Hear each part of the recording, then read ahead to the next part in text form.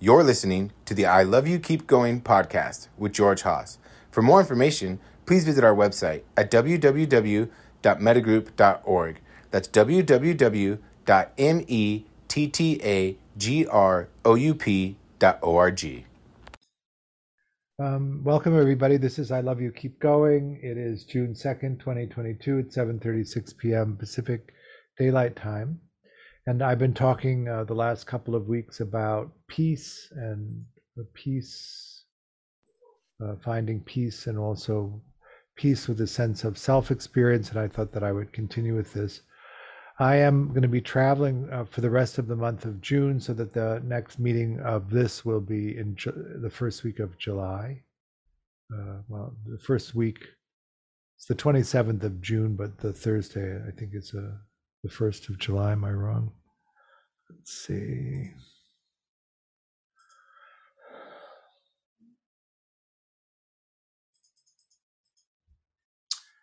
Nope, it's actually the 30th. Nope. Am I wrong? I can't remember what I did. Let's see here. Yeah, the 30th of June will be the next one of these after tonight.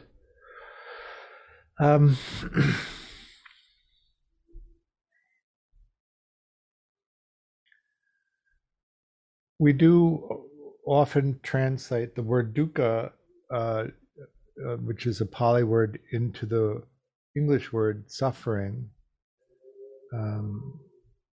Shinzen used to translate it in unsatisfactoriness, and Dan Brown used to translate it into reactive. So a lot of the translations that we use for the different Pali terms we have were actually done in England in the 1890s, when the first texts were translated into English. And so we have those meanings, which are actually not American English, and also long ago when they had different kinds of meaning. Unsatisfactoriness I like, and reactivity I like. The idea here is that when you cling to things, the clinging is the thing that causes the suffering.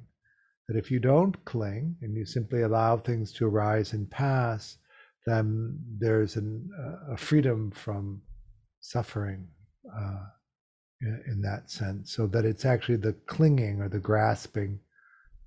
Dan Brown used to call it grab, the grab of sensory experience.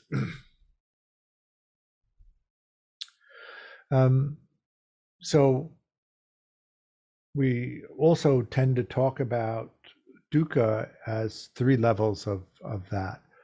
One is old age, sickness, and death. The second level is getting what you want and losing it, not getting what you want, or having to put up with things that you don't want. And the third level is this subtle, ongoing, constant irritation that nothing is actually the way that you would have it if you were in charge of anything. The double-edged sword, it's not how you want it, and you're not actually in charge. We do like these ideas of control, being able to control our environment. Often we limit our environment so that we can have more of a sense of control around it. In Shinzen's way of parsing this, unsatisfactoriness means that the nature of the human condition is unsatisfactory, that we're born, we grow old, we get sick, we die. There's nothing to do about that. That's the nature of impermanence. It's, I think, in the early part of life, hard to get a grip on the nature of aging. For the first 30 years of your life or so, the first 25 years of your life, aging is actually a good thing, because you keep getting better and more diverse skills, a better way of functioning in the world. And then once you get past that part of where you're just growing and things are improving, you get to the place where you begin to age. So sometime in your late 20s or your early 30s, there's that shift from growing and becoming more vital into actually aging. And most people notice it as a reduction of energy. Maybe a third of your energy is lost. But it stays pretty even through your 30s and through your 40s. It isn't again until you reach your early 50s that there's another shift and you move out of that adult period into the old age period. It's very funny to talk about the biology of the human body and to suggest that old age begins in your mid 50s, because anybody who isn't in their mid 50s or older refuses the idea altogether. It's just simply not true that that's when old age starts. But if you've been through that and you've noticed that actually that is the beginning of old age, it's quite different. And that old age period runs to about 75. Turns out most people die in their 70s, which seems like a really short time when you're 69.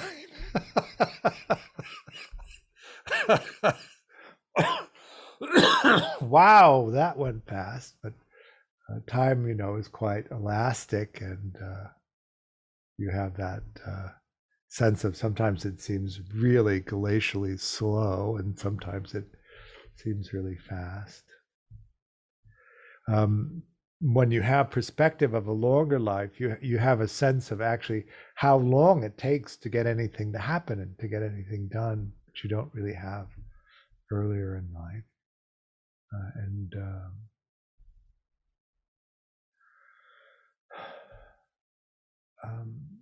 have you been able to figure out what it is that you like to do, what has meaning to you yet? And have you been able to organize your life in such a way that that's how you spend your time, or has that not been something that you've been able to do? All of these things come up, of course, as you age. If you have the longevity genes and you live past your 70s into your 80s and 90s, then you have the experience of old age. And each of these periods of time are different in terms of energy and engagement and capacity. But the question really, or the conversation is really about peace. How do you have peace with the sense of you're in a human body? This is the human condition. This is the condition that we all who are in this human incarnation face. And can you orient yourself around these tracks? So we're born into the care of people who take care of us. Depending on how they take care of us, we develop the skills to meet the challenges in life that we're going to have. Some of us get a better set than other people do, and it's completely faultless. I think maybe, although I have been in the presence of a monk or two that talk about it just as the karma of your previous life unfolding, so that if you have a terrible beginning, it's because of things that you've done in previous lives. I've always found that to be a dubious interpretation. Or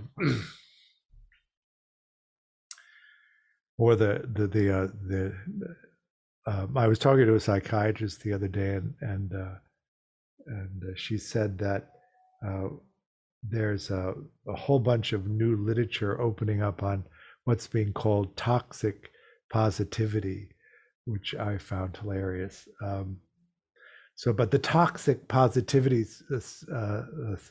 spin on it would be that you intentionally choose the dire circumstances of your current life so that you can get the information that you need to then use it to help all sentient beings.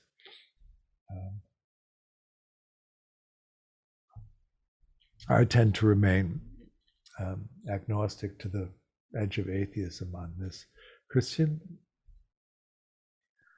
Is there like an official, or do different schools of Buddhism actually have like official stances on the sort of karma just being like just kind of straightforward cause and effect, or it kind of having this, I don't know, to me kind of sounds like victim blaming sometimes, but perhaps that's an unfair way of framing it. Like, Um,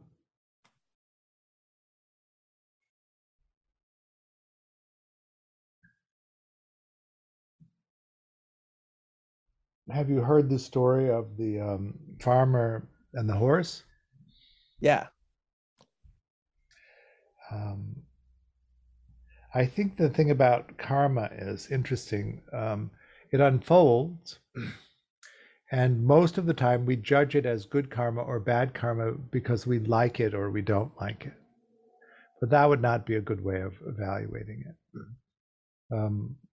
How do you know whether it's good karma or not? The teachers that I've relied on have said that what you do is you learn to live an ethical life, and then in living an ethical life, what you can anticipate is good karma.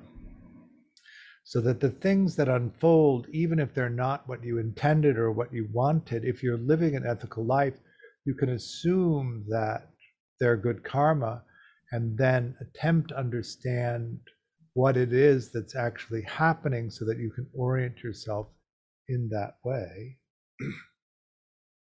In the story of the horse and the farmer, you know, the farmer has a horse which he uses to plow the field. And one morning he goes out and the corral where the horse was is empty. And his neighbors come by and say, "What terrible luck you have. You have the worst luck out of all of us. This is such bad luck." And the farmer says, "Good luck, bad luck, who knows?" And then a few days later, the horse that he had trained returns with 3 wild horses, and now he has 4 horses. And the neighbors come by and they say, "What good luck you have. You have the best luck out of any of us. This is such good luck." And the farmer says, "Good luck, bad luck, who knows?" And then the next day, his eldest son goes out and attempts to break one of the wild horses. It throws him and he breaks his leg. And then the neighbors come by and say, "What bad luck. You have the worst luck out of all of us. This is such terrible luck." And the farmer says, "Good luck, bad luck, who knows?" And then a week later, a warlord comes through town and he conscripts all of the able-bodied sons to go to war, except he leaves behind the farmer's son because his leg is broken. And the neighbors come by and they say, "What good luck you have. You have the best luck out of all of us. This is such good luck." And the farmer says, "Good luck, bad luck, who knows?" So do you have that sense that if you're living an ethical life, that the things that unfold then are good karma, and that you then explore how it might be that and go with the flow of that? Another way to examine that might be through the quantum mechanics view of that, or quantum physics view of that. It's that the outcomes, these things that happen, are so complex that we can't possibly compute or track all of the things that happened in order for this moment to arise, nor comprehend fully what this moment is, nor predict with any sense of accuracy what our intention and action is going to produce. And so we separate intention from action, and we make an ethical choice in forming the intention, and then take the action, and then see what happens, and then goal redirect in each moment as we take in what the experience is. Again, touching into the idea of peace, that if you're in a place of peace and you're not clinging to the outcome,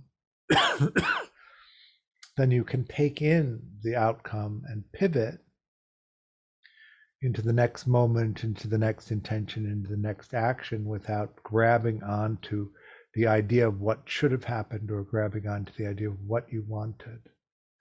and actually going in each moment with the conditions of each moment as they are. Is that making sense?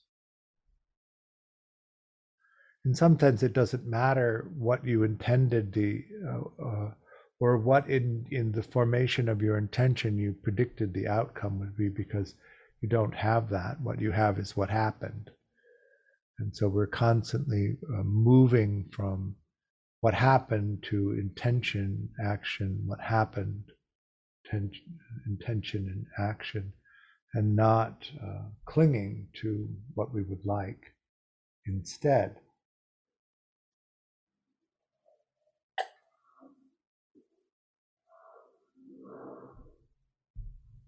How good are you at doing that?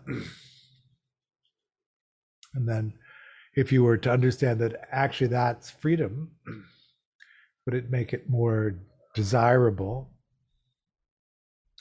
Have you ever tried to get something to happen, something particular to happen, and understood how much effort actually that can take to get something to happen? Or have you ever tried to have something happen and then it just sort of happens without so much effort? Which one is actually better? So for instance, I've been trying to get my book printed in this period of production supply issues. You may have heard about that. When I designed the book, I designed it with particular papers in mind. And it turned out that it was simply not possible to get those papers. But I did spend a long time, maybe 5 or 6 months, trying to get them. And then in the end, picked a different paper. So I have it's a book of photographs. Where is it? Is it here? It's not, but I was trying to get it printed on 100-pound matte paper, which was not available. But what was available is paper that commemorative Bibles are typically printed on. So 100-pound paper's got a little bit of stiffness to it, and it sort of has a heft to it that feels substantial. And if you've ever picked up a commemorative Bible, the paper is quite thin.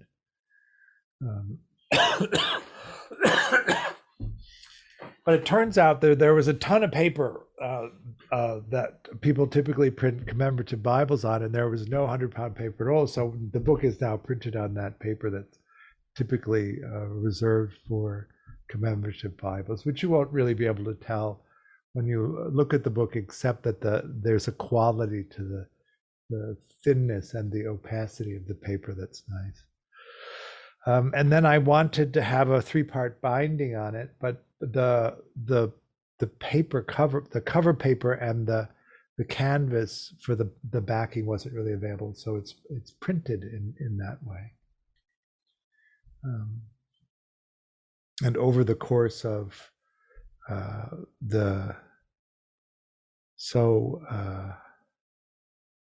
I started this process last April, not April 22, April 21. So to give you an idea of how much effort went into pushing it through. It's now sitting on a pallet in China, and it no longer takes 4 to 6 weeks to ship something from China. It now takes 3 or 4 months, if you can get a spot, which we don't have yet. So once we get a spot in a container, it'll take 3 or 4 months to come. So this is just this, each time something comes up, making a decision and pushing it forward.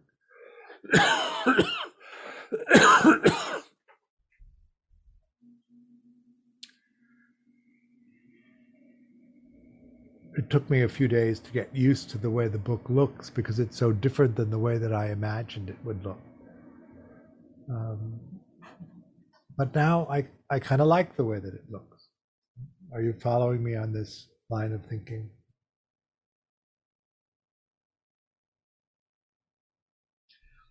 So it's moving out of creating these grand plans and then clinging to these grand plans and being disappointed if it doesn't go according to the planning, but actually to think about how that might work and then take the form the intention of what needs to be done now, taking the action and then seeing what happens. There's that almost a surprise quality to that. Christian? You have a sense of like whether there's certain practices like the attachment as opposed to the vipassana or working together that have helped you to be flexible in these kinds of ways? Well, I think that the combined metta vipassana practice is a good place. The vipassana is really good at simply watching things unfold and watching where your attention goes. If you do enough practice, of course, you begin to see that you have preferences over some things over others, and that you don't create accurate representations of yourself or accurate representations of the world, that you create from this highly curated selection of things that you prefer, this experience of self and experience of world, that if you begin to open it up beyond that list of preferences, you see that there's a vast array of things there that you don't normally experience because you don't focus on them. That making sense? So in that way, you begin to expand the view from that limited conditioning. And also, if you don't control the experience of sensing, it opens up the understanding that actually it's automatic mostly. You're just creating these things automatically without the sense of self, without a self controlling it. And that the more you do that, the more experience you have that the sense of self is created in the same way that the sense of the world is created. And that there isn't a doing, a center of the self experience, which actually makes it easier not to cling to the reactions of self that would demand clinging, if you're following me. You have a sense of self, and you have a sense that it's real, and you have a sense that it needs to be protected, and it needs to be valued, and it needs to be listened to. And when those things don't happen, you become defensive of that selfing experience and demand that other people recognize it as this solid thing that has been damaged by their lack of attention. But when you really just pay attention to the flow of these experiences coming and going without any intention to direct anything, you see that there's nothing substantial there that needs to be defended. And so you begin to let go of those demands of other people. Is that making sense? Then you can just be in this flow of experience, and you can take in your reactions to other people's reactions without it coalescing in this rigid, hardened sense of self and the demands that come from reifying that. That I call that, moving from you did this to me to this is what I'm thinking is going on. This is how I'm interpreting what's going on. What was your intention in doing that? and being open to hearing those intentions, and understanding that everything that you experience is interpreted through your definitions of everything, and everything that other people experience and everything that they express are based on their definitions of everything. And you need to really begin to understand what the definitions you're using are and the definitions that they're using so that you can really understand each other and not get caught up in defining what they're saying in your terms only. That's making sense. This is what I think is going on. It's important that you put your cards down first, because if you don't do that, everybody will think you're going to trick them and they won't want to tell you what's actually going on. This is what's happening for me in this exchange. What's happening for you? This is what this means to me. What does it mean to you? And what are you trying to tell me? And does it match how I'm experiencing it? Or this is what I'm trying to tell you, and it doesn't seem to match your reaction to what I'm attempting to communicate. Can we come to understand each other? It doesn't mean that you always come to agreement, and you may have legitimate differences, but at least you'll know what they are, and you won't be reacting to a misunderstanding.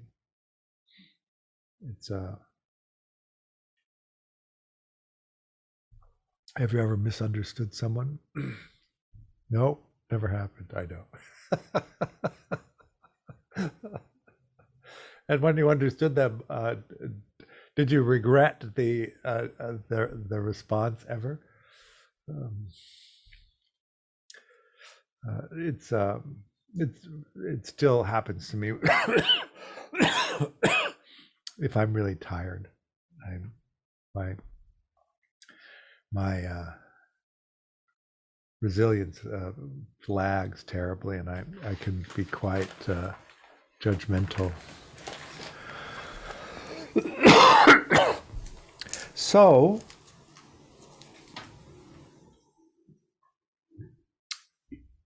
in each moment, the arising of experience comes as pure sensing data, then compared to the perceptual database where you assign meaning to it. And then in that process of assigning meaning to experience, it forms into conceptual reality, which has a quality of realness to it. The more time you spend taking that apart, of course, the harder it is to believe in the absolute reality of it. It becomes these constructions that you're making in the moment, depending on the conditions, so that you can question them. And that's really this place of greater peace, is where you constantly move back between, this is what I'm taking in, this is the data, this is how I'm sensing things, and this is what I'm making it into. Is this an accurate picture of actually what I'm sensing? Is this an accurate reflection of that? And not clinging to any of these constructions that you make. It's just a construction in the moment, and as conditions change, that construction changes. This movement, I think of it as almost a rocking movement back and forth. This is what I'm sensing, this is what I've made, this is what I'm sensing, this is what I've made. When you want to add another person into that, this is what I'm sensing, this is how I'm responding. I'm tracking how my response is affecting the perception of the other person. I'm tracking how they're responding to it.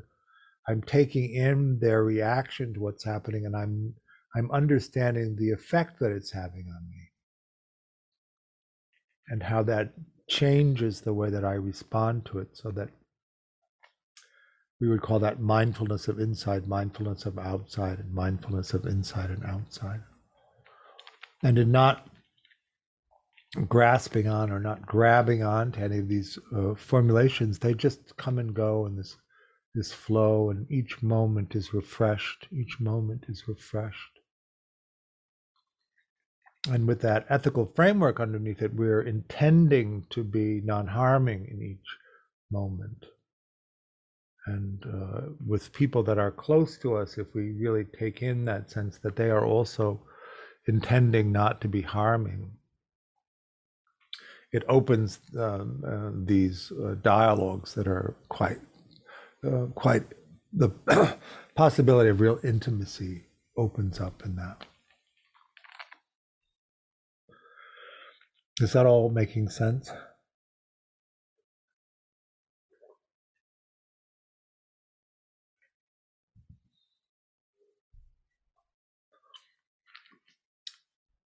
You asked about the way in for this. The other piece, of course, is the development of intentional positivity. When we talk about toxic positivity, what we mean is that you use just the positivity and develop just the positivity as a way of suppressing awareness of the negative.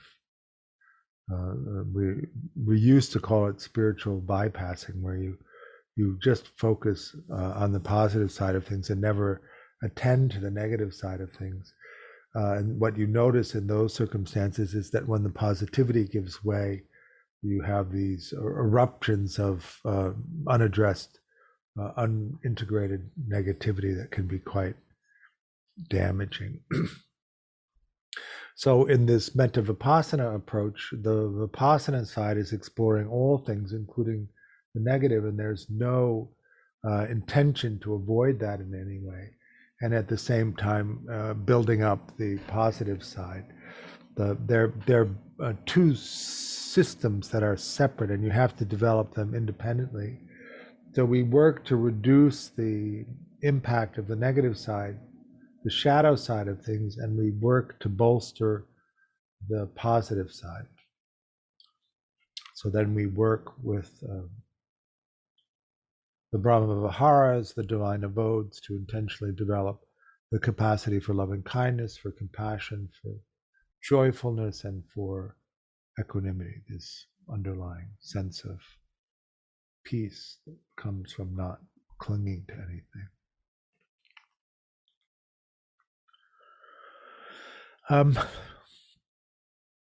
So let's do some practice. What do you think? Shall we do metta practice or shall we do vipassana practice?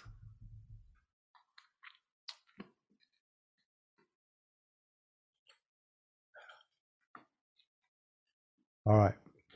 Since nobody can choose, I will. Let's do some metta practice. So we'll start with an easy person and then practice for self.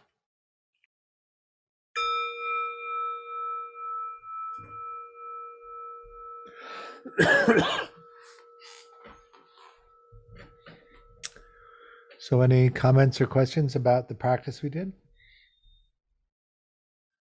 Questions about something else? All right, we do have a new level 1 coming up. I think it's at the end of June. No, it's in July and August. We have a level 2 coming up at the end of the summer. We have a retreat that's going to be from October 1st until October 8th in person up at the Seven Circles Center in the Sierras. We're doing our first European class in November, so that if you happen to be somebody who stays up all night long, you can sit from 1 in the morning until 9 or 10 in the morning.